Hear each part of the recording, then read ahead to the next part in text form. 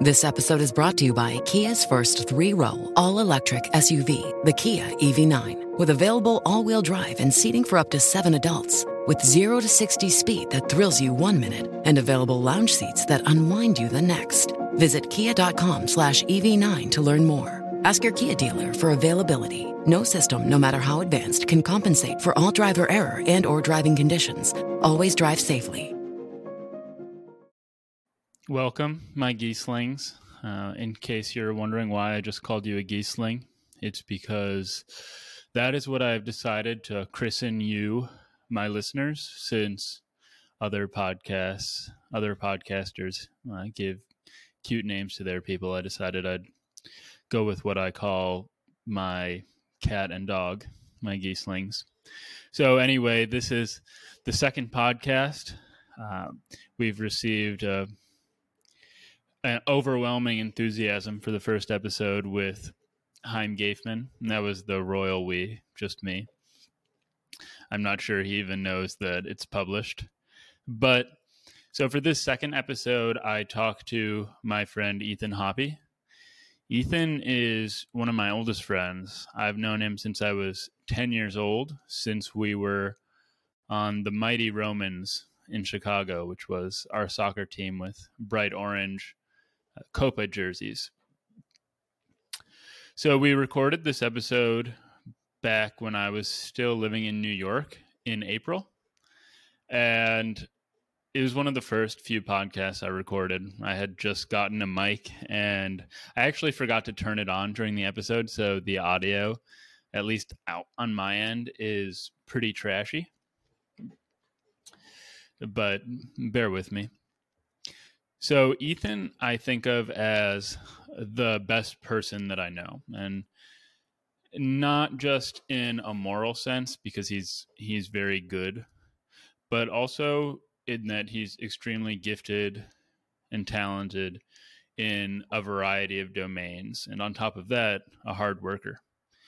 So Ethan is a professional violinist and has been a prodigy with the violin for as long as I've known him. I don't think I've ever seen anybody do anything so skillfully as Ethan when he's playing the violin.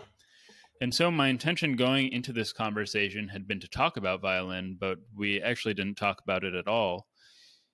Instead, we talked about his experience very recently in boot camp for the Air Force, which, I mean, you'll hear about throughout this conversation, but it's a fascinating story, how he ended up there, and the experience itself was fascinating, which is why we talked about it.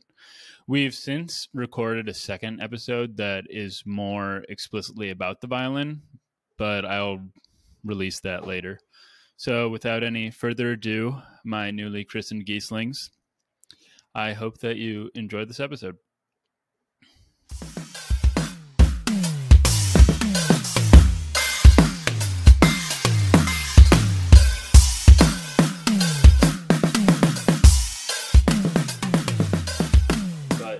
This is the artificial part where we both know the answers to these questions. But so you're in DC now. You have 2 master's degrees in violin from Yale, right? Yeah. Okay. Yeah. And because of the pandemic, roughly, I mean, your trajectory beforehand was to be going into an orchestra, I don't know, New York, LA, something, more of a conventional orchestra like that. But during the pandemic, all auditions were really called off. And the first orchestras to have auditions were the military orchestras. And you got a really good offer from the Air Force. Am I roughly on track there? Yeah, that's right. Okay. But then part of it, okay, go ahead. I mean, I wasn't averse to taking a military job before the pandemic, but more after the pandemic, it just looked like a much more secure and reliable option, you know? Yeah, I mean, because they provide you a great salary and a guarantee. I mean, your jobs aren't going to fall through the way that in other orchestras jobs might fall through, since you're presiding over government and military affairs. You're like their little drummer boy. Yeah, pretty much. Although I am seeing more that we sort of have to prove our usefulness in some ways. And like the Air Force, just the way that the Air Force works is that like you always have to they're constantly evaluating and trying to, improve the way they function. And so the way that this transfers into the band really doesn't make that much sense with the way that music works. So like we do these evaluations every year, and you have to put like how many people you reached and like the number of views that your videos on YouTube got and stuff like that as like really? as a way of measuring how successful you are at whatever it is you're doing, because they use like basically only quantitative measurements, So the thing is, we work when we're needed, and when we're not needed, we don't work. We still, I mean, it's still like the normal salary, but like this whole past month of April, they just didn't need us. And I was literally, I just did other civilian jobs, subbing with orchestras in the area and doing weddings like I was talking about. So you still got paid your regular military salary, but just got to do whatever you wanted. Yeah, I just got roughly. Yeah. So I doubled awesome. I doubled my salary for April because I was just doing civilian, work and not having to. Wait, what is your title now? Are you officer? No, technical sergeant. So I'm sergeant. Yeah, I'm enlisted. You kind of like flinched when I said officer. Was officer like a higher ranking that you don't want to be mistaken for? Well, like technical sergeant Ethan. Yeah, master of Paganini. Technical sergeant. It's kind of funny because like, technique is involved in playing violin. But I'm not an officer.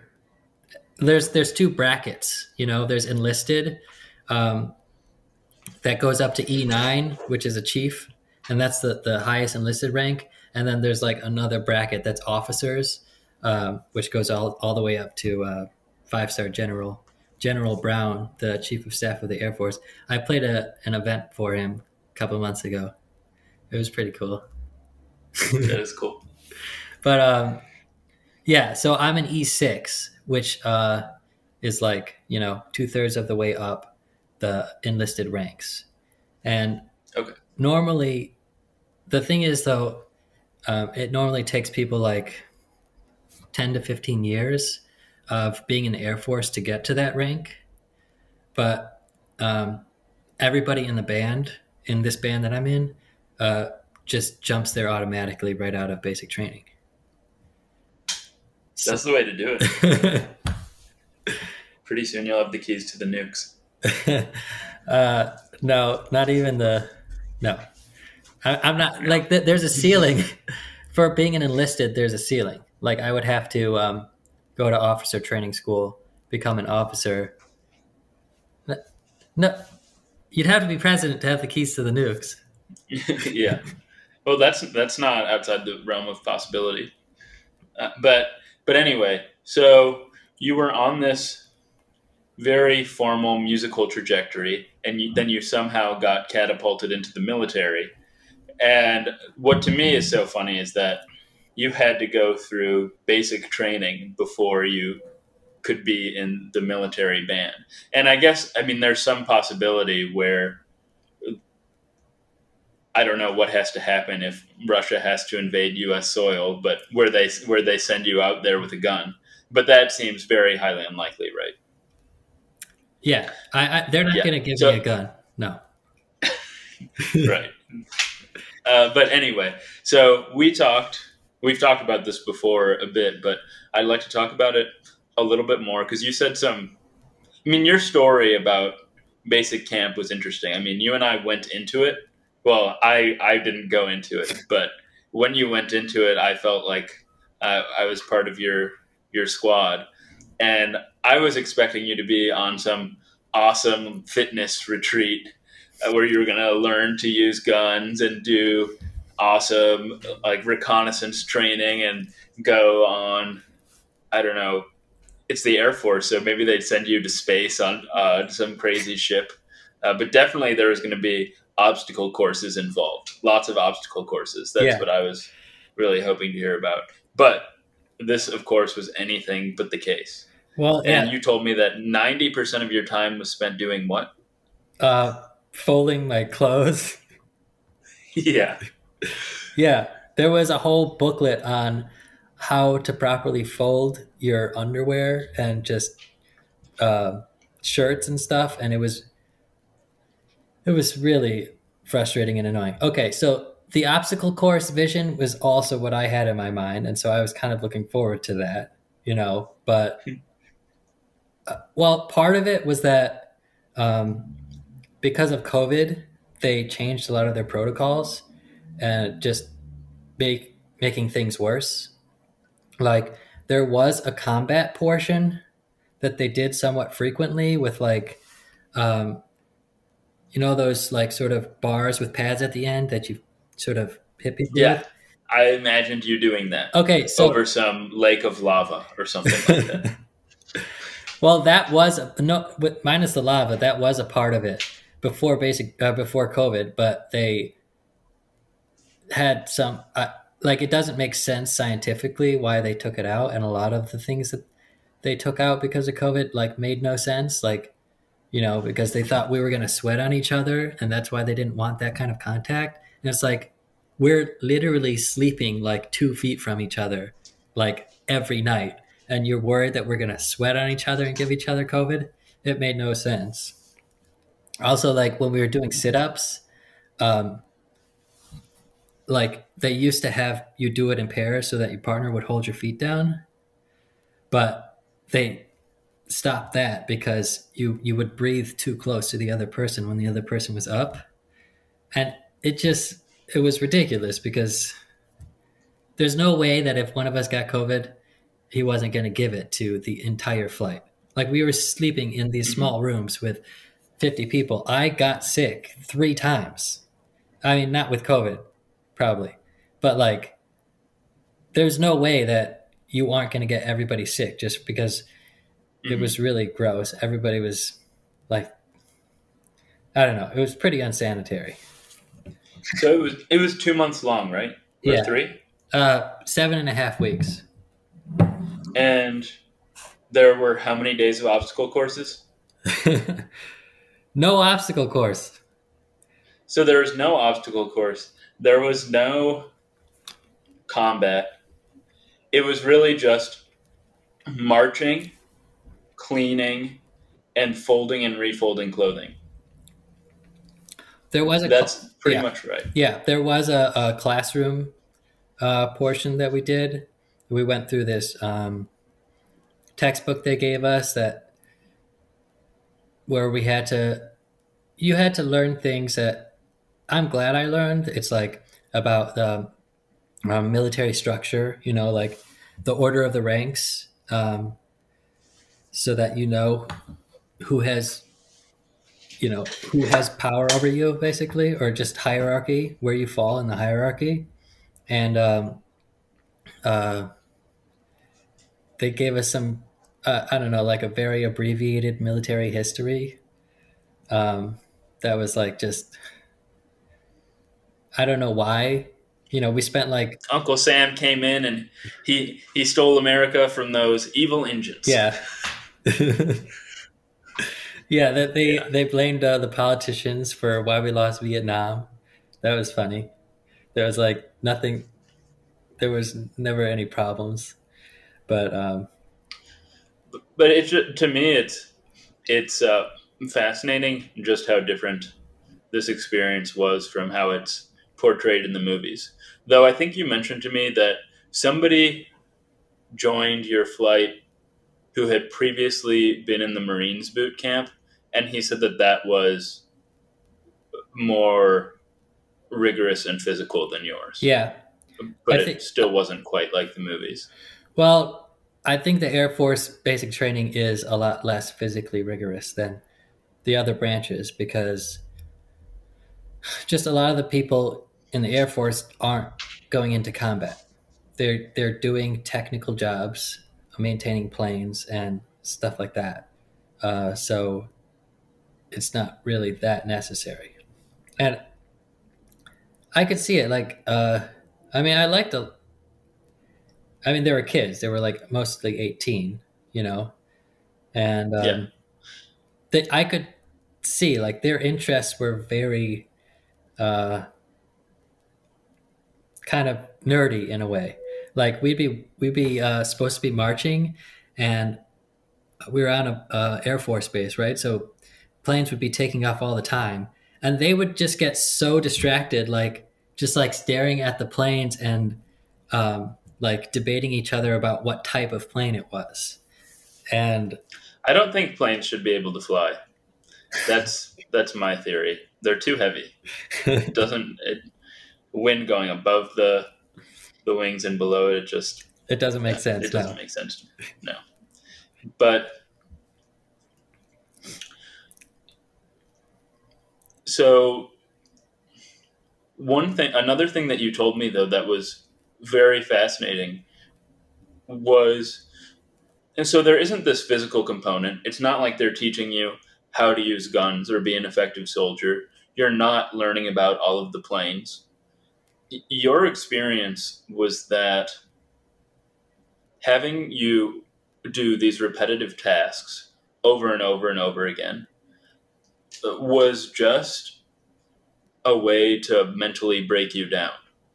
And that this was coupled. It wasn't just that you had to fold and refold your clothing. It was that you were being constantly watched and examined and confronted by your superiors.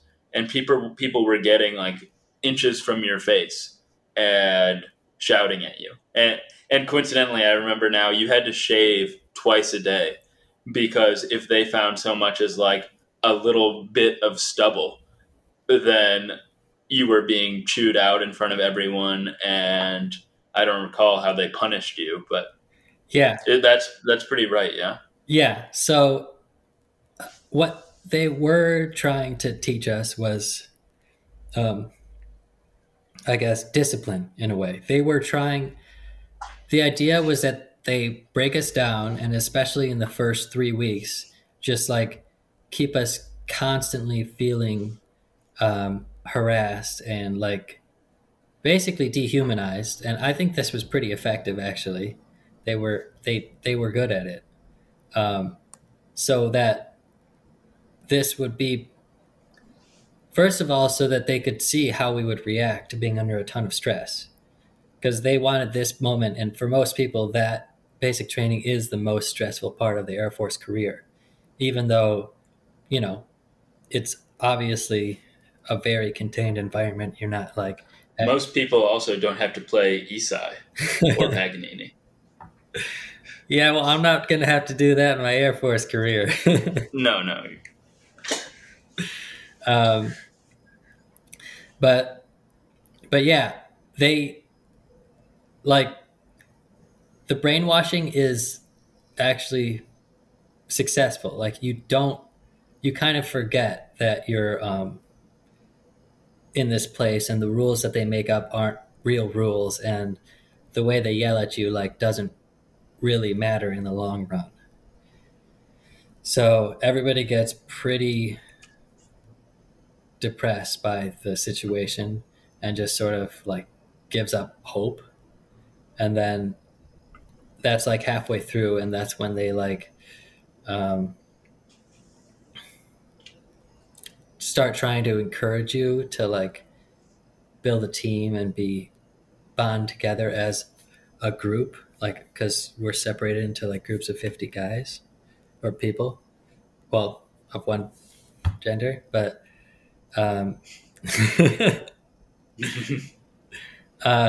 yeah. So all right, that was too vulgar. We have to start this podcast over. There was a fitness aspect. We did work out every morning. It just wasn't very intense. Right. And how many people were in your flight? Or how many people?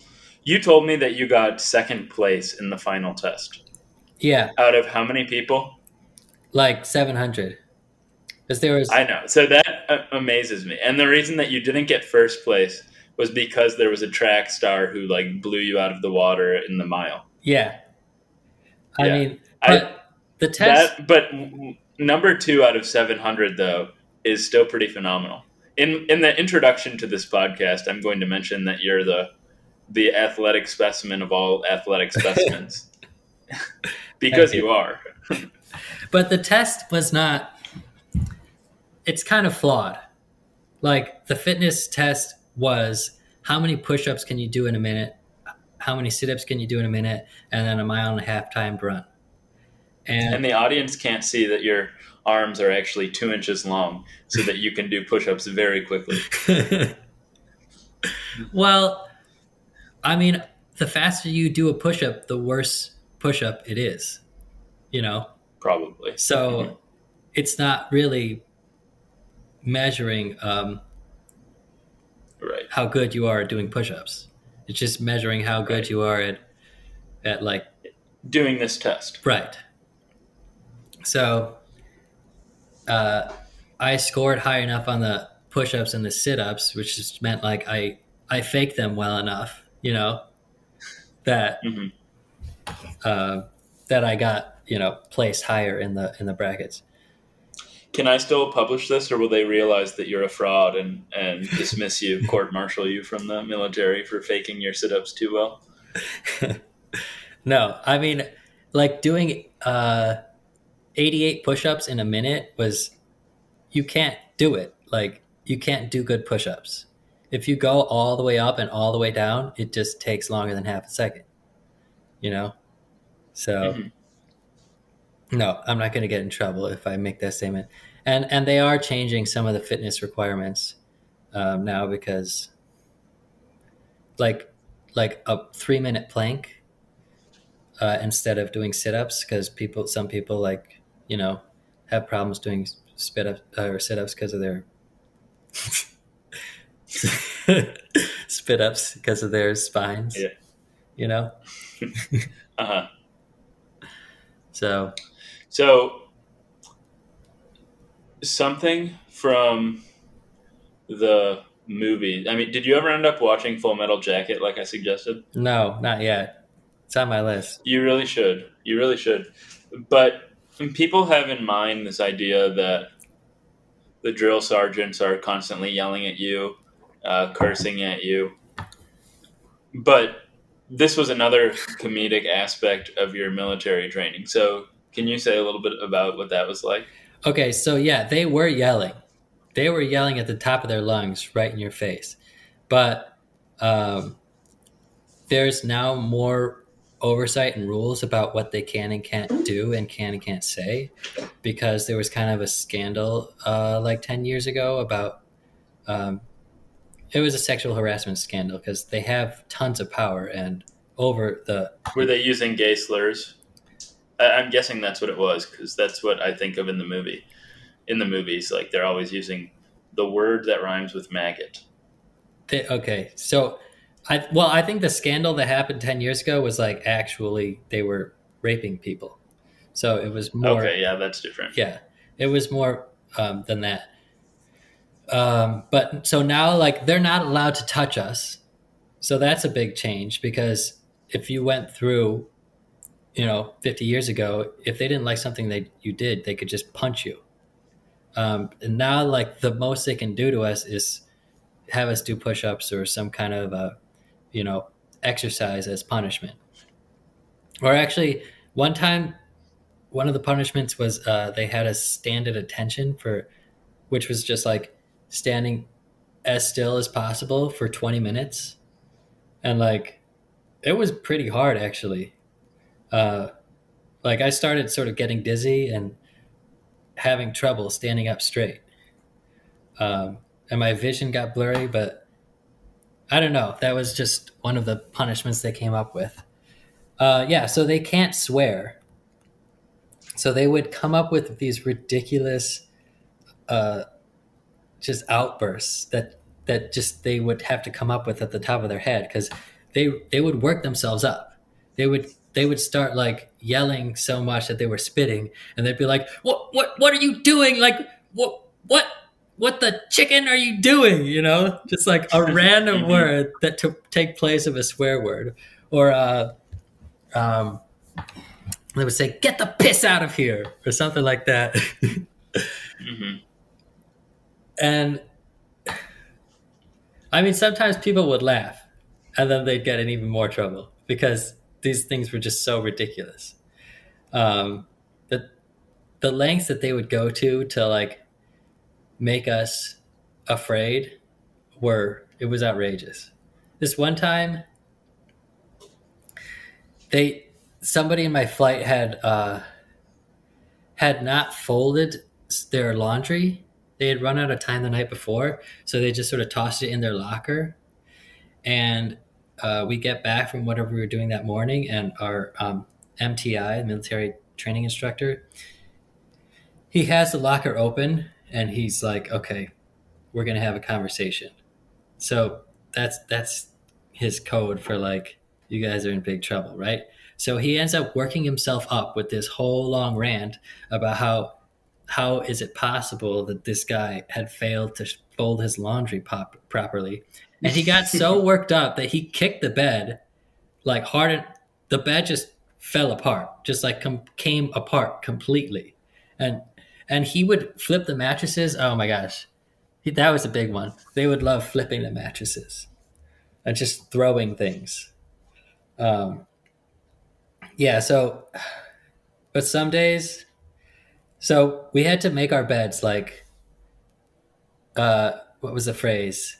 Tight, neat, and wrinkle-free. And every single bed had to be made exactly the same way with hospital corners, you know, like the corner of the blanket folded at a diagonal. So there was like a very specific way we had to make it, and all the beds had to be exactly the same. So they would come in, and if there was like a couple beds that were wrinkled or just not made really well, they would flip out, like just toss beds over and be like, "Do it again right now." And there was one point, they called them bed drills. We spent an hour making all the beds, and then he would be like, "Tear them up and do it again." And he would come around, make sure we had fully taken off all the sheets and blankets.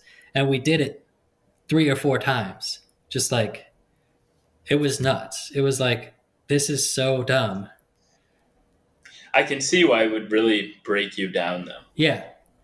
Because it just feels like it would make you feel as if you're useless. Right. As if there's no point in anything you do if it's just going to be destroyed over and over again. Pretty much. So that was, I mean, the monotony of it, there's just a lot of being bored there. Just being bored and being frustrated and not knowing why you're doing things. And so like kind of the way you cope with that is that you just do what you're told and you don't question it. You're just like, I have no voice and it doesn't matter how I feel about doing this. I just have to do it. And once I do it, then I'm just going to do the next thing. And that's all I'm going to think about it. Because the more that I think about it, the more I'm going to get worked up, and like there's no good is going to come of it. So like, yeah.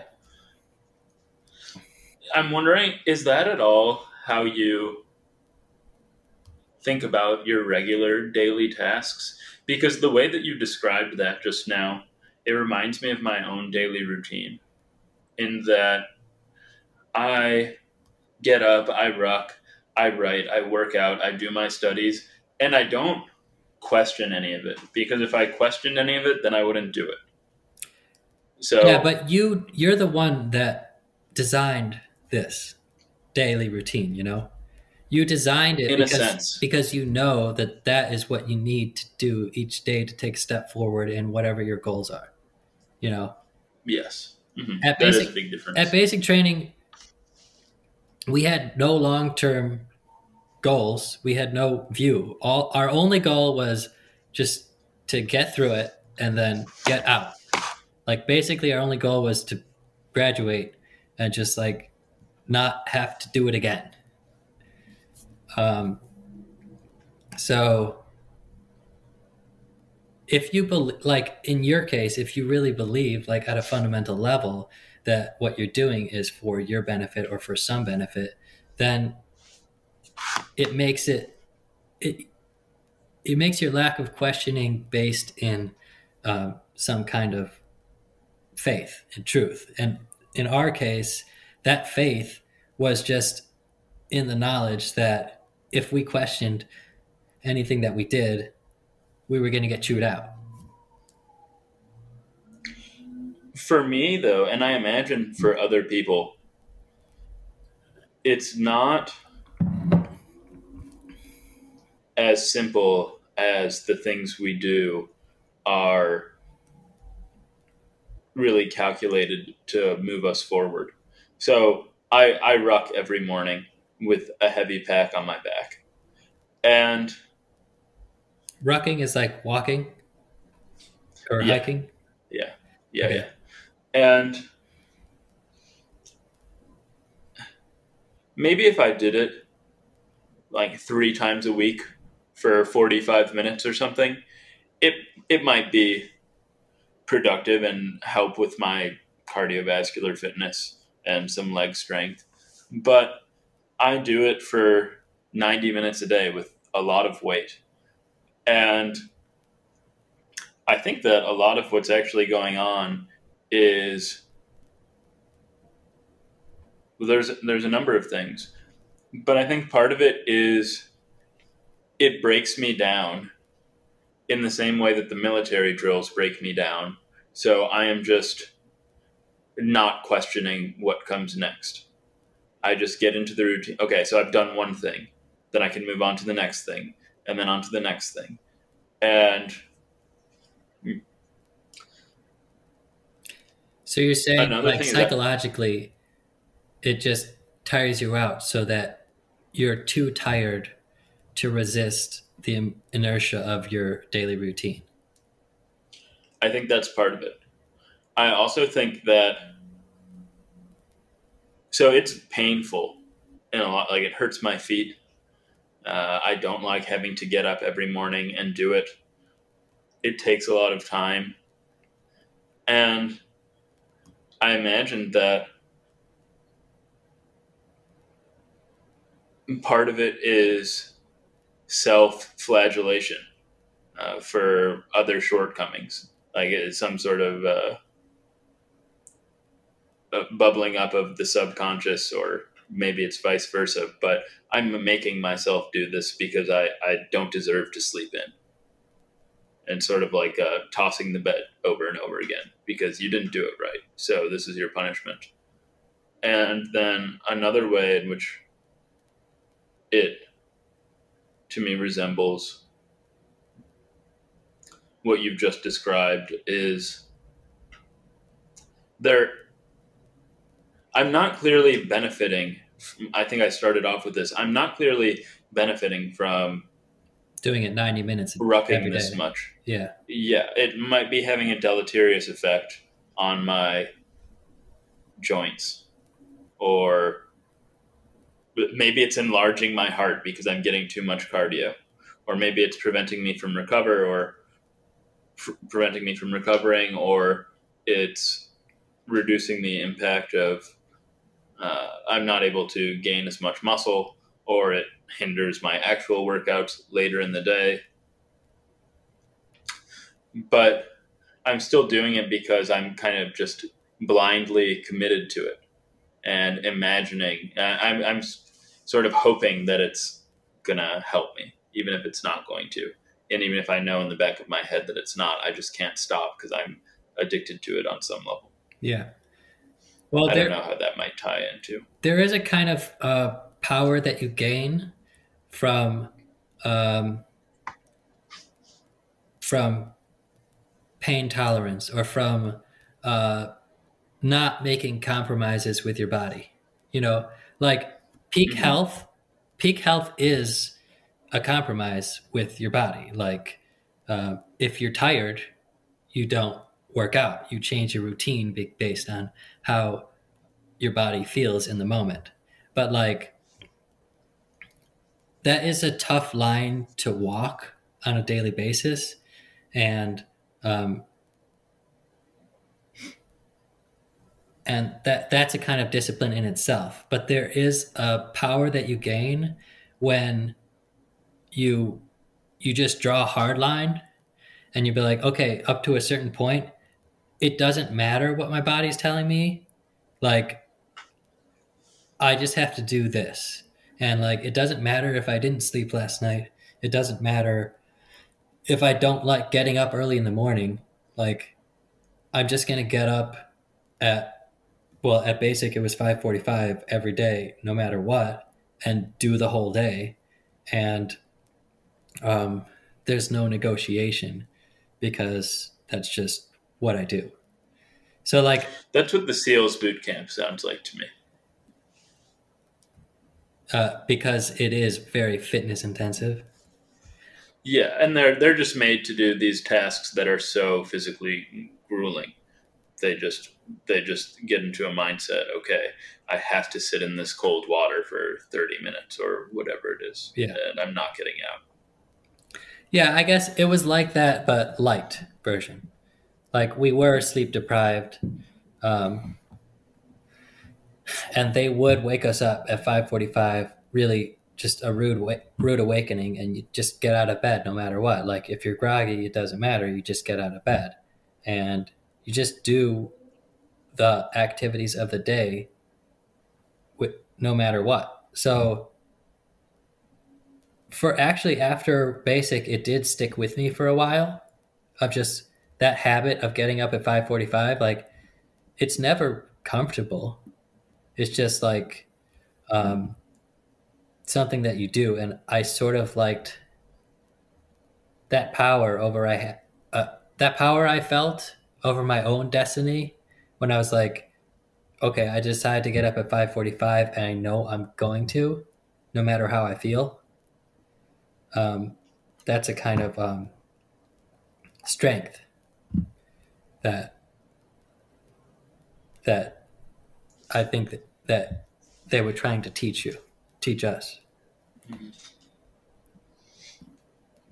So I had a couple of final questions about this before we move on to some other topics.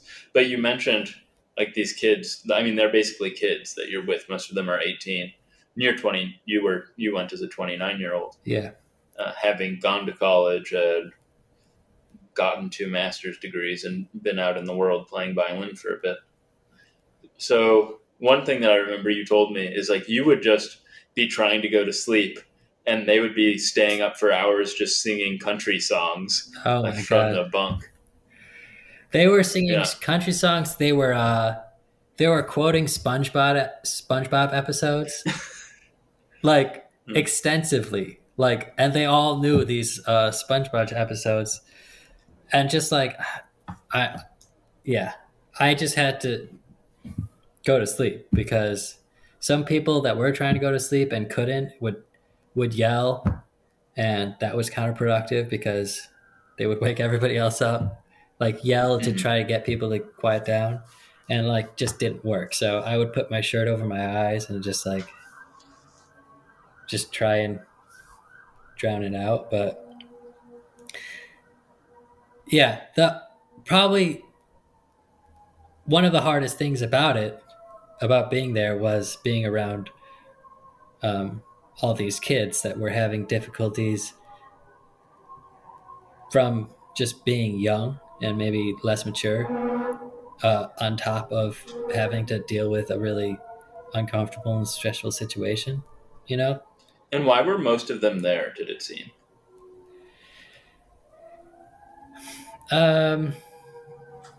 Like this was just the most viable career path for them? I think a lot of them, yeah. Well, for a lot of people, you know, it's a good way for them to pay for education. And they wanted adventure and travel.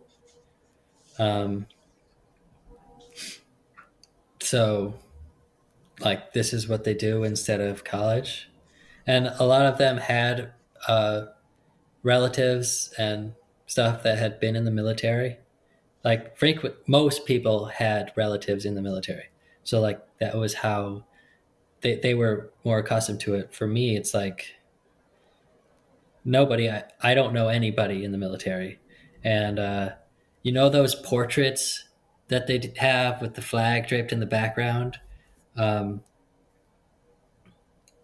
like my sister is so, anti-war, anti-military that like if there was one of those military portraits in her house, she would get really upset.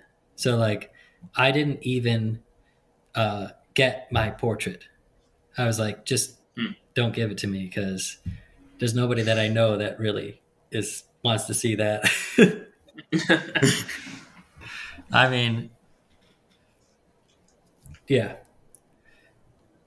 but it's sort of complicated like that pride in the military thing, like to support people that are in the military while being against the military, Yeah. So I know that some of the kids or some of the people you were with couldn't make it through for whatever reason. I remember you telling me about one person who he was kind of like sexually threatening in a way, and that he was always, he wouldn't shower naked with the other. Everybody had to shower naked, I recall. But then he would always be like looking at people and staring at them and making them uncomfortable, and then calling them gay and things like that. And presumably, I don't know. Maybe he was gay. Who knows? But he ultimately, I think, if I'm correct, he got kicked out essentially by multiple days in a row not cleaning his locker. Right? Oh yeah. So yeah, this guy was just really weird. He didn't fit in, and like he was constantly getting on other people's nerves or getting in fights with people. By the end,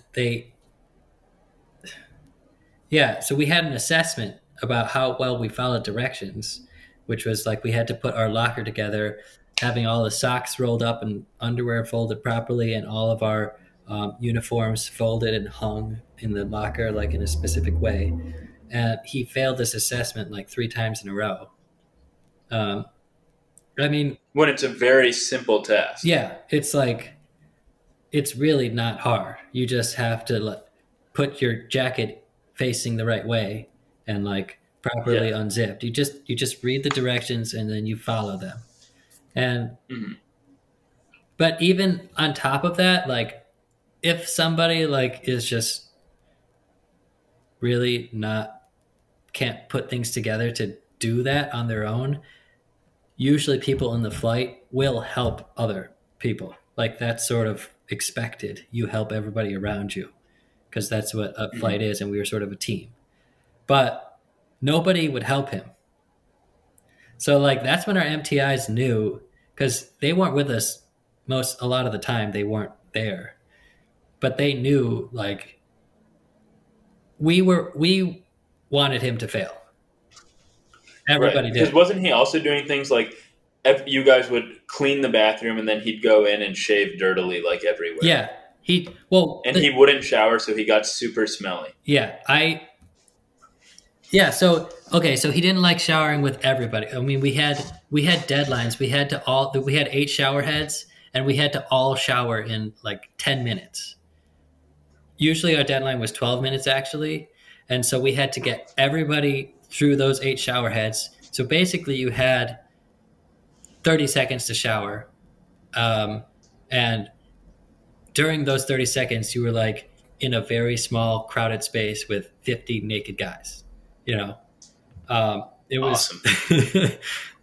So he wouldn't do that. So most of the time he would just not shower. And sometimes he would wait till everybody was done and then shower. And then the MTI would see like, okay, there's still somebody showering, and now we're all going to do enough push-ups to sweat right after we just finished showering. So it was like, it just made the next 10 hours like a lot less comfortable because we weren't clean. We would just not, none of us would be clean. So yeah, he would shave. The sinks had to be spotless. Like there couldn't be any moisture or anything in them, like right after we cleaned them. And so we would clean them. And then while we were cleaning them, he would go to a clean sink and shave, like while he was supposed to be doing some other job, cleaning some other part of the dormitory. It was just like he was working against us. So everybody was getting pissed off at him. And he was just really uncooperative. And so yeah, we were and presumably though, he could have, if he didn't want to be there, he could have just said he could have just told some official, I'm quitting, I'm leaving. And they can't restrain him and hold him there. Right. But so it's strange that he would go this route of just for days, like sabotaging everyone. And for me, I wasn't there, I couldn't observe him, but I just find this case peculiar because I wonder if he was conscious of what he was doing, or if he didn't realize that he was repeatedly just fucking everyone. No, he wasn't. He was not self-aware. He had some kind of issues where he was always the victim of whatever it was that would happen. And he would never blame himself because that came up a lot. And so, yeah, but he couldn't make his bed. He could not tie his shoes properly. But he was physically capable of these things. Yes. He, there's extensive physical background checks that we had to go through before we even get to basic training. So he was able-bodied. Yes. But I also imagine that he was probably, maybe he did have a low IQ, but I bet he was capable of learning how to tie his shoes properly. It's just, the mind is so mysterious to me. I just wonder what's going wrong that makes him unable to tie his shoes properly in this situation, and then also how it happens without his awareness. Yeah, how could he not succeed at such a simple task? He has to want to not succeed, basically, because it's so easy. But then at the same time, not be aware of it. Yeah, I don't understand. He was really, really frustrating to have to live with and do group tasks together with because he was just really uncooperative and just his personality was, I don't know what he's going to do with his life. His personality was just such that it made working with him impossible, literally. So, and yeah, he's out. That's basically the bottom line. They found, they have a good reason to not want him as their employee. He's a bad employee. Yeah. And he did weird things too. The reason he didn't start out in our flight. The reason he got transferred into our flight was because there was this masturbation scandal in his last flight where he was masturbating and then people told him to stop and he wouldn't, and then they called his MTI, a female MTI. Oh, this was the same person? Yeah. I thought this was well, I'll let you finish telling the story. Yeah, so he would not stop masturbating as she came up to him and told him to stop. In the night, in the dorms. In these, we just sleep in bunks, just no privacy. It wasn't he was thinking that maybe nobody was seeing him or something. Right. I think this was the same guy. I mean, there was a few masturbation stories that I've heard. Okay. But I thought it was a different guy because in my mind, what happened was there was somebody that was masturbating. They call him the MTI. Yeah, MTI. And he won't stop masturbating, and then they basically just carry him out, and you never see him again. No. So there's a few things. You get recycled. That's what they call it when you get pulled back a week, or usually 3 weeks. Um, so that is what happens. Actually, you know what? It was a different guy. It was a Yeah, different that's what I guy. thought. It was a different guy, but they both got kicked out of basic training So this one together. got kicked out. No, this one. Okay. You're right. He didn't start in our flight. He did something bad to get recycled into our flight. I think he said something to a girl that was inappropriate. Okay, that makes sense. But the masturbation guy, he did end up in our flight too, for like the last week, and then they got kicked out together. So that's why I was confusing them. And to this day, they're masturbating together as well. Yeah, that's another situation. I mean, this masturbating character. I didn't know him as well. It's right, but it's just a similar instance where if you don't want to be there, you just say, I'm done with this MTI. Just send me on my way. But instead, this person finds himself in bed, like vigorously masturbating, and even though there's 50 other men like yelling at him to stop, he keeps going. And then they call in a female instructor, and he just can't stop. It's mind blowing. It's bizarre to me. Yeah, but yeah. I think like they're basically high school students, and like not. Oh yeah, I forgot the times I did that in high school. Yeah. No, every third period just couldn't stop. But like people do things in high school. Okay, that's an extreme example. But people do things in high school that just don't make sense when you're like 15 years older and you're looking at it and you're like, that has no rational like outcome that you could possibly want, you know? And like if the thing that you want is to leave, then you should take more normal steps to do that. People do really irrational things in high school, and because they feel, you know, they have no choices. Like a lot of high school students don't, you know. It's also, to be fair, you and I are not spending significant periods of time with people who have serious psychiatric illness. Right. And it's entirely possible that the masturbator had such a thing going on. And I mean, you kind of would have to. Like you would have, I mean, yeah, it's something diagnosable, you know. But you said that there's sort of physical hurdles you have to cross to even get to basic training. Are there also psychiatric evaluations? Not really. No, not as intense.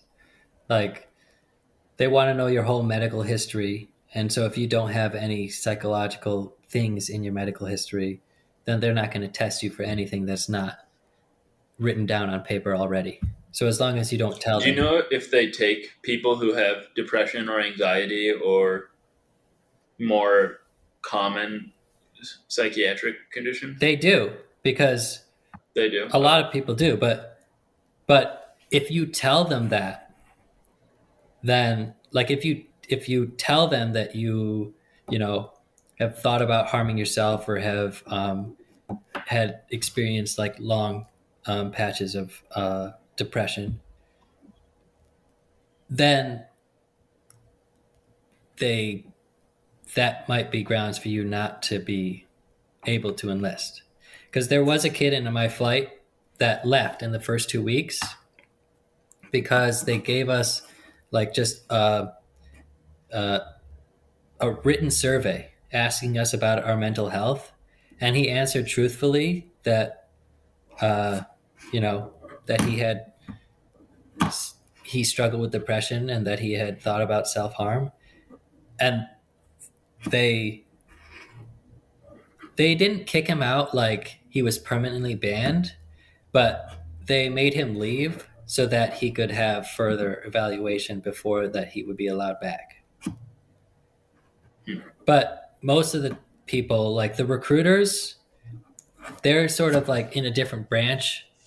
So their job is just to get as many people to try and enlist as possible. So they sort of just tell you, you know, if there's no record of anything happening in your past, don't say anything about it. And like they'll just tell you to lie, um, just because that makes things easier to enlist. Because like if you broke your arm when you were 2 and you don't have like a record that it's no longer a problem on paper, it could take months longer to schedule with a specialist, one of their specialists, to get your arm checked out and then get the paperwork. And then then you'll be cleared with that broken arm from like 20 years ago. So like, yeah, there are complications if you're 100% honest at the MEPS facility.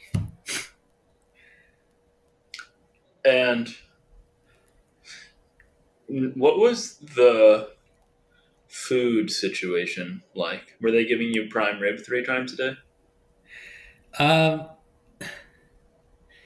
They had a cafeteria, and it was sort of like a buffet style. Where you could eat as much as you wanted? Yeah, you could take as much as you wanted, but they only gave you 10 minutes to eat, like every meal, and sometimes less than that because you'd be in a hurry. And it is kind of hard to eat when there's somebody shouting at you, like from like a foot behind your head to hurry up and eat. So like the first day, like somebody like was eating so fast that they vomited, and they were just like so freaked out that they just like kept on eating. It was really nasty, and I was getting nauseous too. Like I frequently got nauseous from like the speed that how fast you had to eat. Yeah, because most people they wanted most people to lose weight. Like I ate a 4,000 calorie bag of popcorn in 10 minutes like 2 weeks ago. Wow. Yeah. So I don't sympathize with you. Oh my God. That sounds rough. But it was psychologically rough, but my body enjoyed it. Well, this was not enjoyable. It wasn't like popcorn and stuff. It was just like normal food that sometimes it was fine and sometimes it was not great, but it was just like are we talking like they'd have chicken nuggets and cheeseburgers and they had salads stuff like that. Yeah. But there was one table for the people that were underweight, because your BMI has to be in a certain range. So some people were underweight. Oh, interesting. Yeah. Uh-huh. And they sat at a different table and got as much time as they wanted to eat. That's kind of cool. So, yeah, they were... Was there also an overweight table?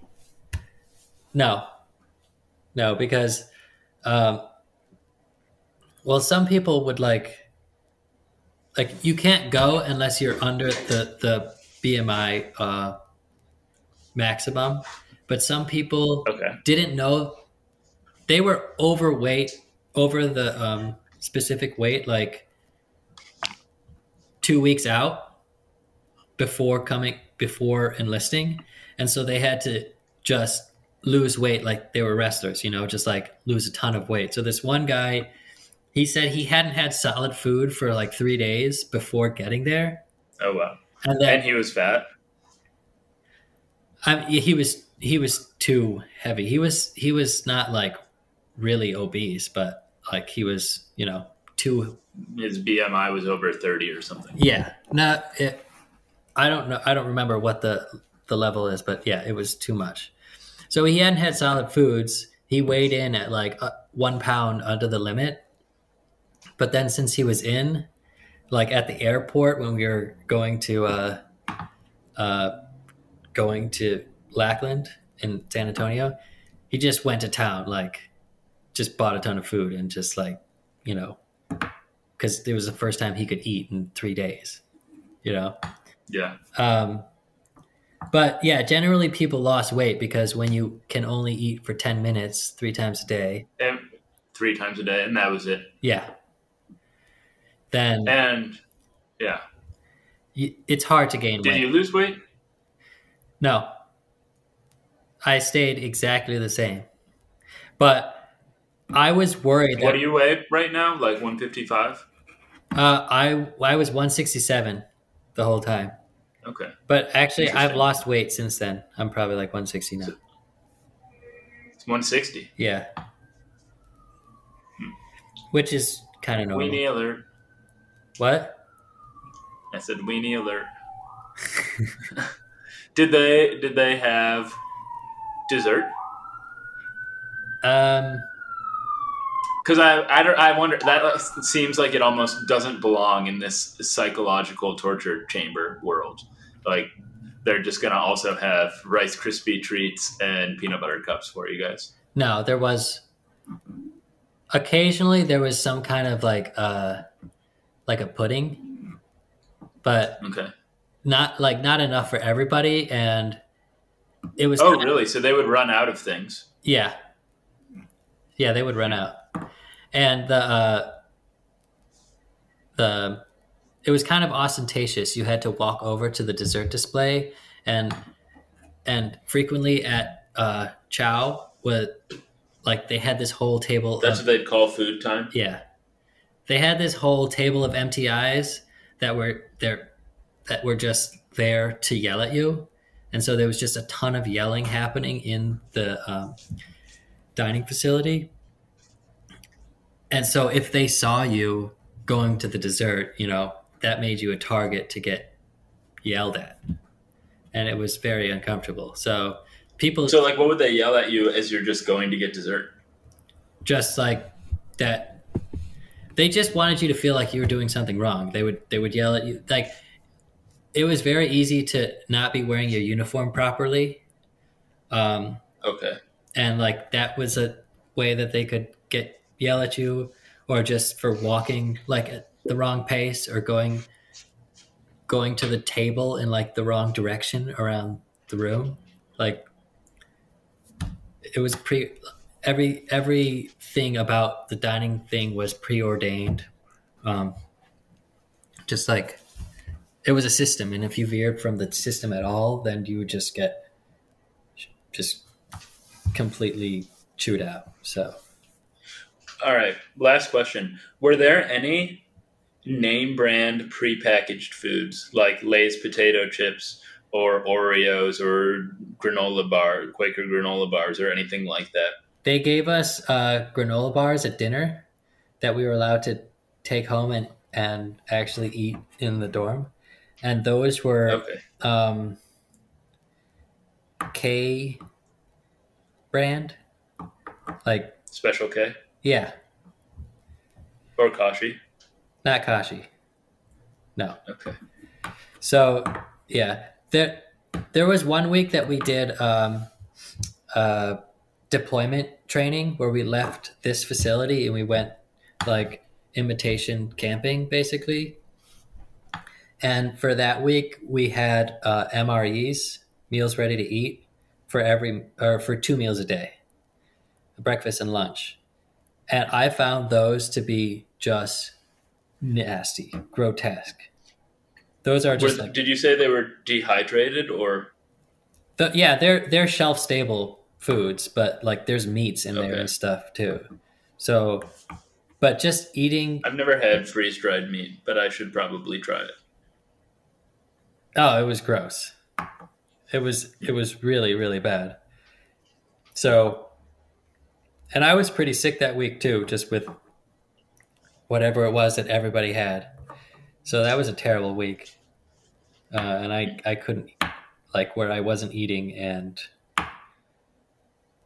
yeah, there was one night that I couldn't really sleep either because I had guard duty like 2 times in the middle of the night.